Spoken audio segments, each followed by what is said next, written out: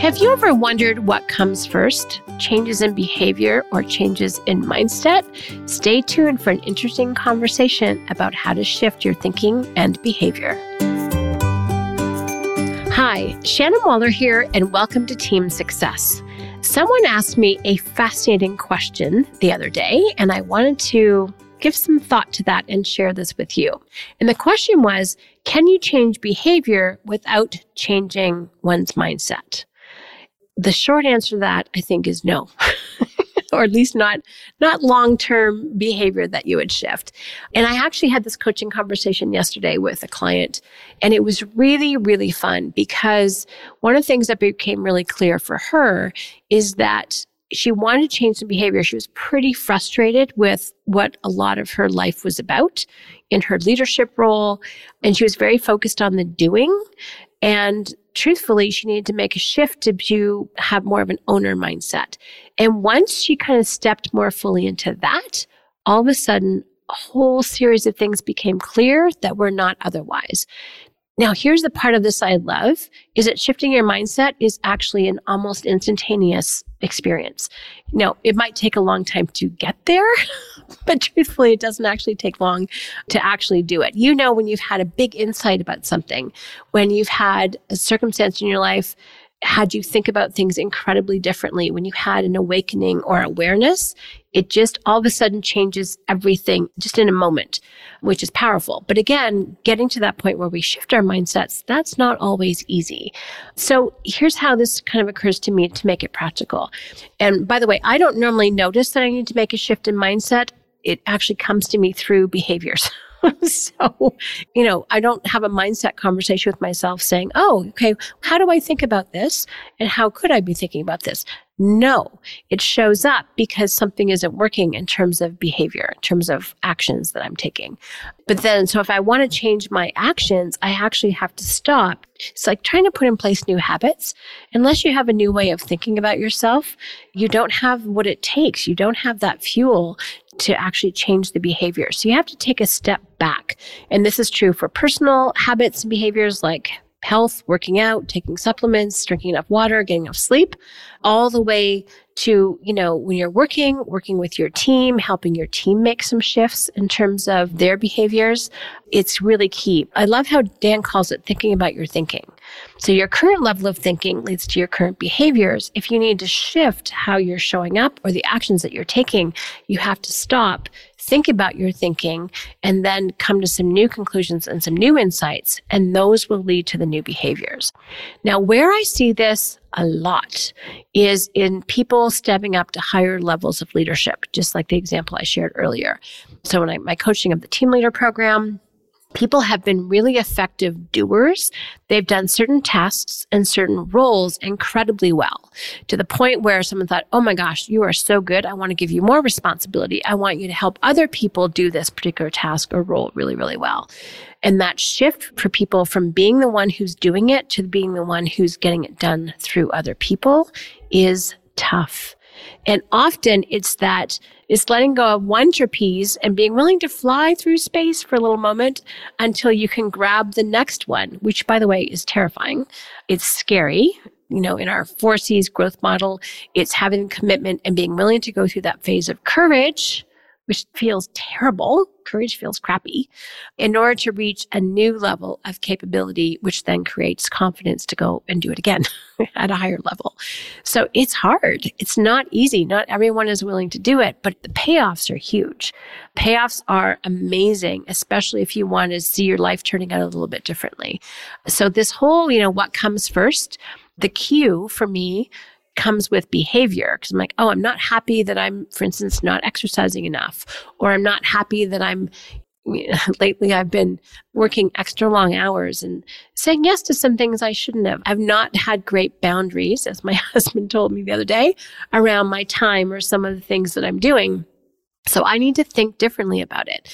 I can just try and change what I was doing, but frankly, I would probably fail.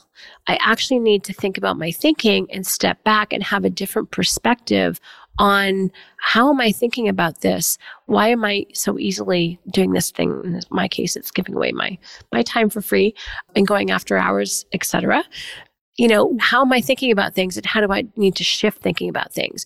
This is personal growth. This is professional growth. It is not easy and it does take courage to do it.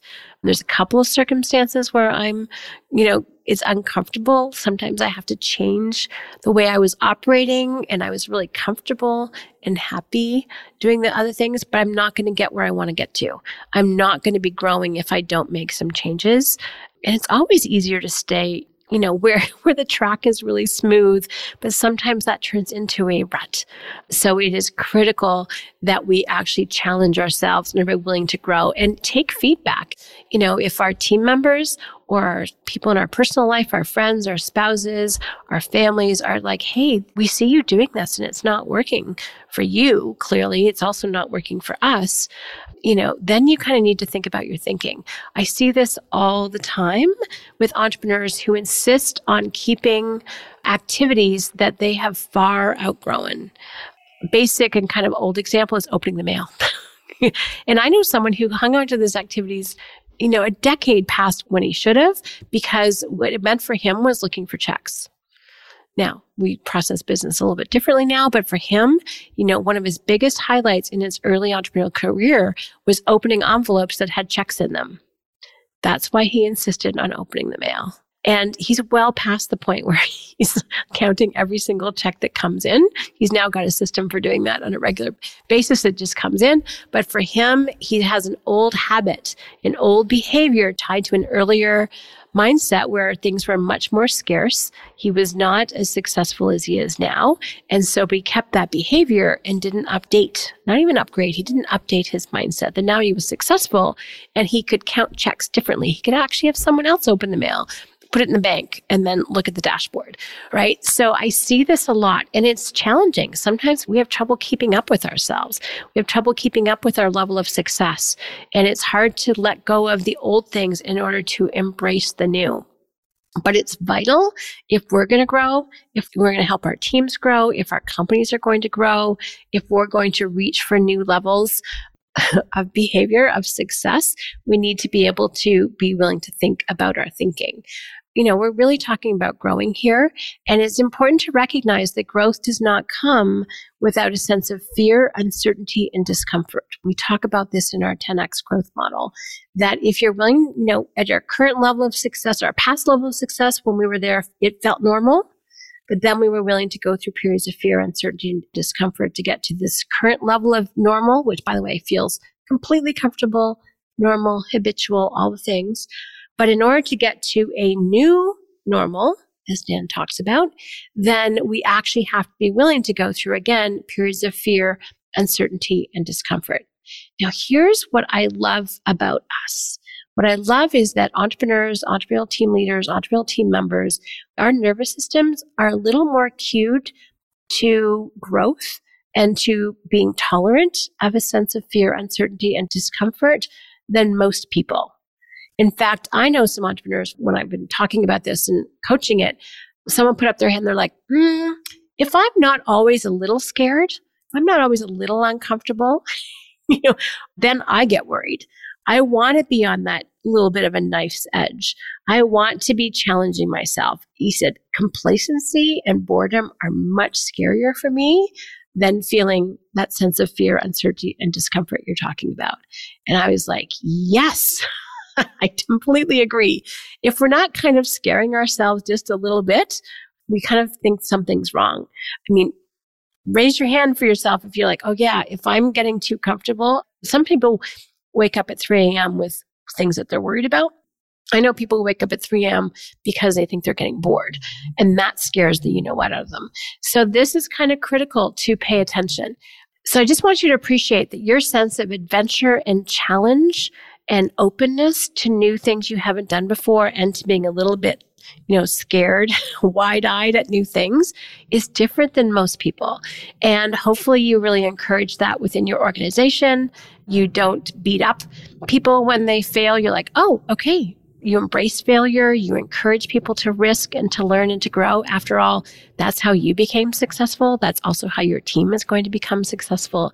So really appreciating that adventuring and risking and trying new things is a natural, normal part of entrepreneurial life, is a great mindset to have that encourages people to get unstuck and to try new things and to know that they're safe to do those things. I think the mindset that failure is okay, it's simply a way to learn. You either are winning or learning. The only time you're failing is when you're not learning. I love that mindset from Dan.